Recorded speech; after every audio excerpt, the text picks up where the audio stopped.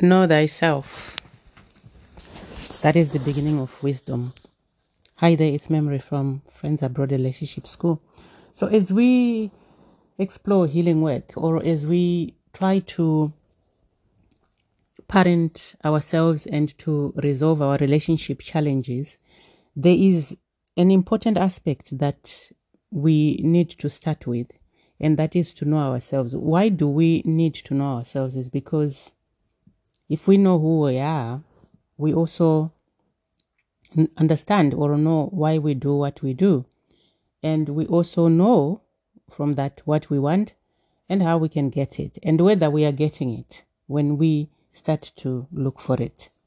So there are concepts to explore in order to know ourselves or to understand ourselves. And it is best or important to come from different angles in order to understand and to get to know ourselves on a deeper level. There are lists that I put down, and the important thing that you want to know or to understand to get to know yourself is to know your weaknesses and your strengths.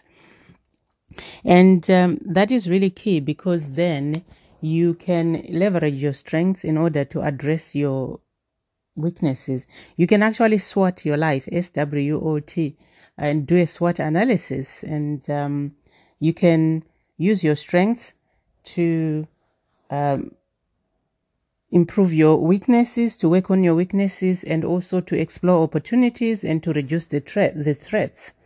And you can also address your weaknesses and find in them some opportunities, as well as in the threats. Also, you can find ways to go through the threats. The only way to manage obstacles is through the obstacles. So the first concept I wanted to share with you is to understand what is known as the Johari window. It is really a great tool to use to get to know yourself, because it's got these four panes.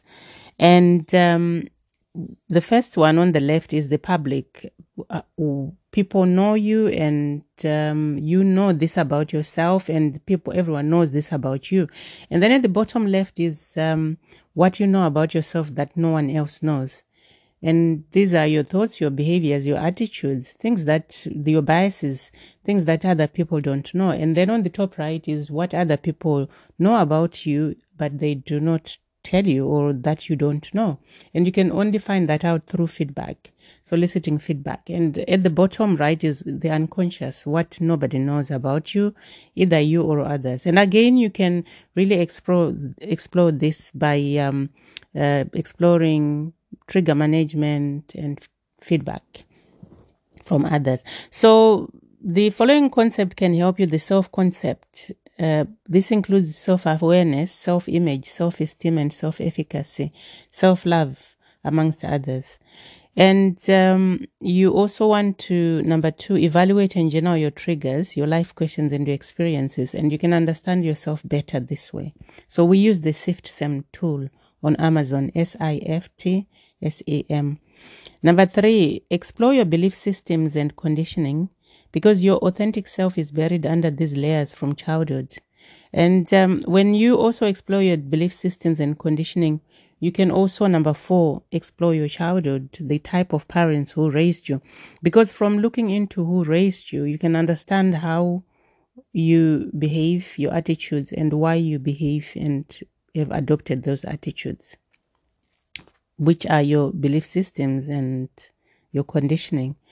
Number 4, look into your cognitive reappraisal and expressive suppression facets. This is really important to explore, because these are emotional regulation and cognitive restructuring tools. So with cognitive reappraisal, you look into a situation in a different way. And when it comes to expressive suppression, this is where you attempt to inhibit the behavior of emotional expression. So you want to really familiarize yourself with how you inhibit your behavioral expressions, and your emotions. And when you understand how you do this, you can then understand the behaviors that you adopt in to cope with situations. That's really key. The next one is to accept and solicit feedback. That's number 5, I think. Number 6, accept and solicit feedback. It's very important because then you can hear a lot about yourself that you probably didn't know. And the soliciting is fine, but the acceptance can be really difficult because people will tell you the truth and maybe people won't tell you the truth. And it's important that you don't lie to yourself or betray yourself. And you want to explore 4 dimensions of existence. And these are social, physical, psychological, and spiritual. And you want to explore what you do in those areas, how you honor yourself or how you might betray yourself. And strengths and weaknesses, as I've said, number 9, very key. You want to look into that. And SWOT analysis, number 9. You can do that to actually explore the Johari window unknown quadrant.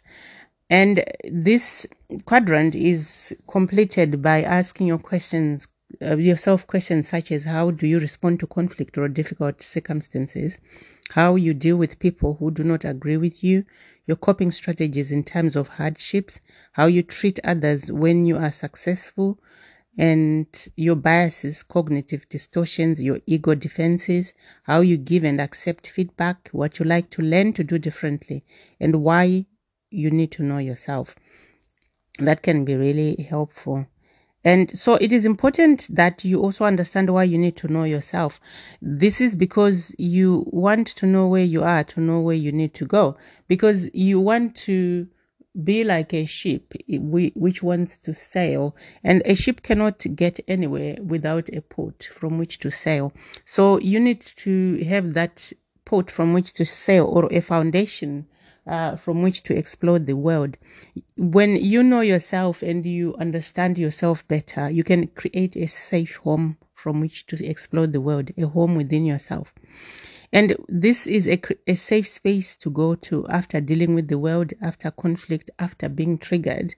Because when you have a home to go to, you don't rely on other people, or too much overly rely on other people, or you don't really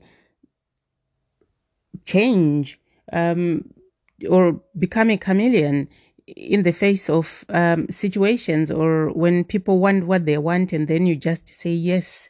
You know what you want and you can say yes or no, and being true to yourself. That's really key. That's why you need to know yourself.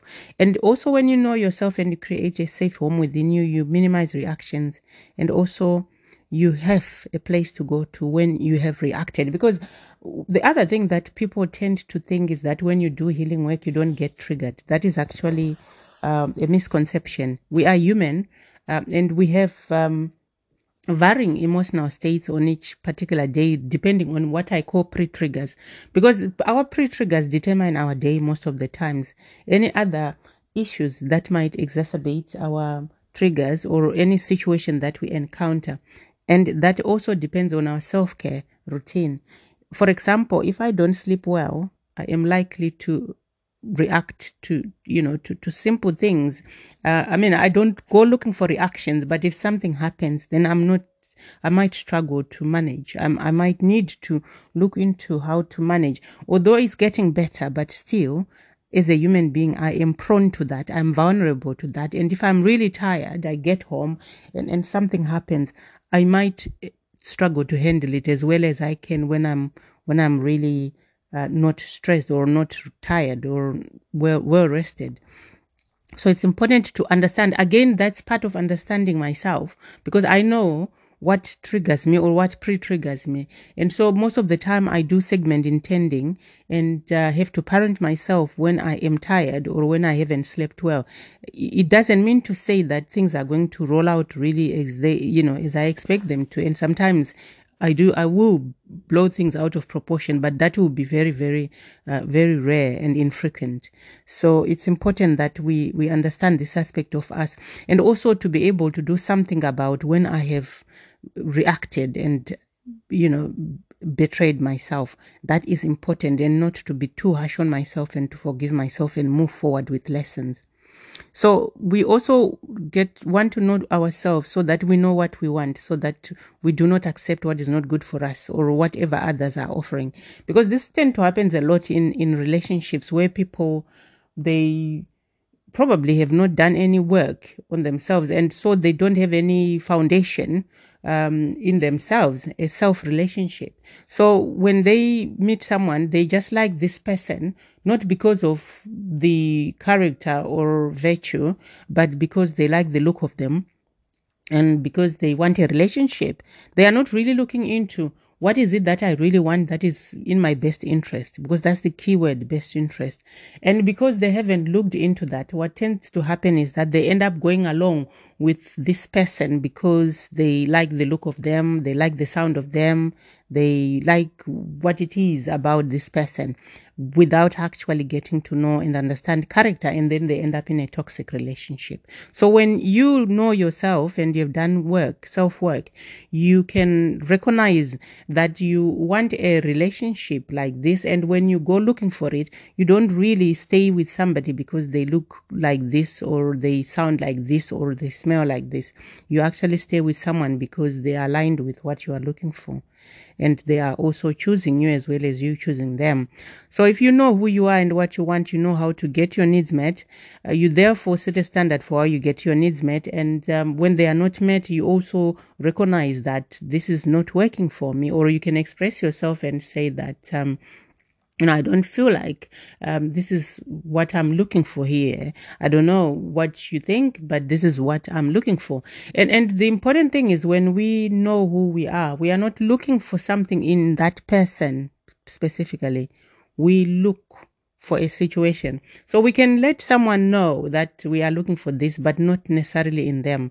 And that is really powerful, because then they can choose, because that is the other thing that we need to know. When we get to know ourselves, we have got the freedom to choose, and they can choose whether they want to offer what we are looking for or not. And if they are not, we are happy. Again, it's one thing that's important about getting to know yourself. We are happy to release them, to let them go if they are not meeting our needs. We don't hold on to people. When we know ourselves and we have done self-work and we understand ourselves and we love ourselves, we don't hold on to people who are not offering what we are not looking for. So we also know what we do and why we do it and what we can do differently. And that is really powerful and very key, because then when we, as I said, have done something or have reacted in a certain way, we understand why we have reacted in a certain way. And then we then go back to the drawing board and try to find ways to do things differently to improve the situation. That is very important. And when we love ourselves and we know ourselves on a deeper level, knowing ourselves is actually an act of self-love. And when we love ourselves on a deeper level, we don't tolerate any nonsense. I hope that was helpful. And I hope you continue to work on the quality of your life before relationships. Thank you so much, and see you soon.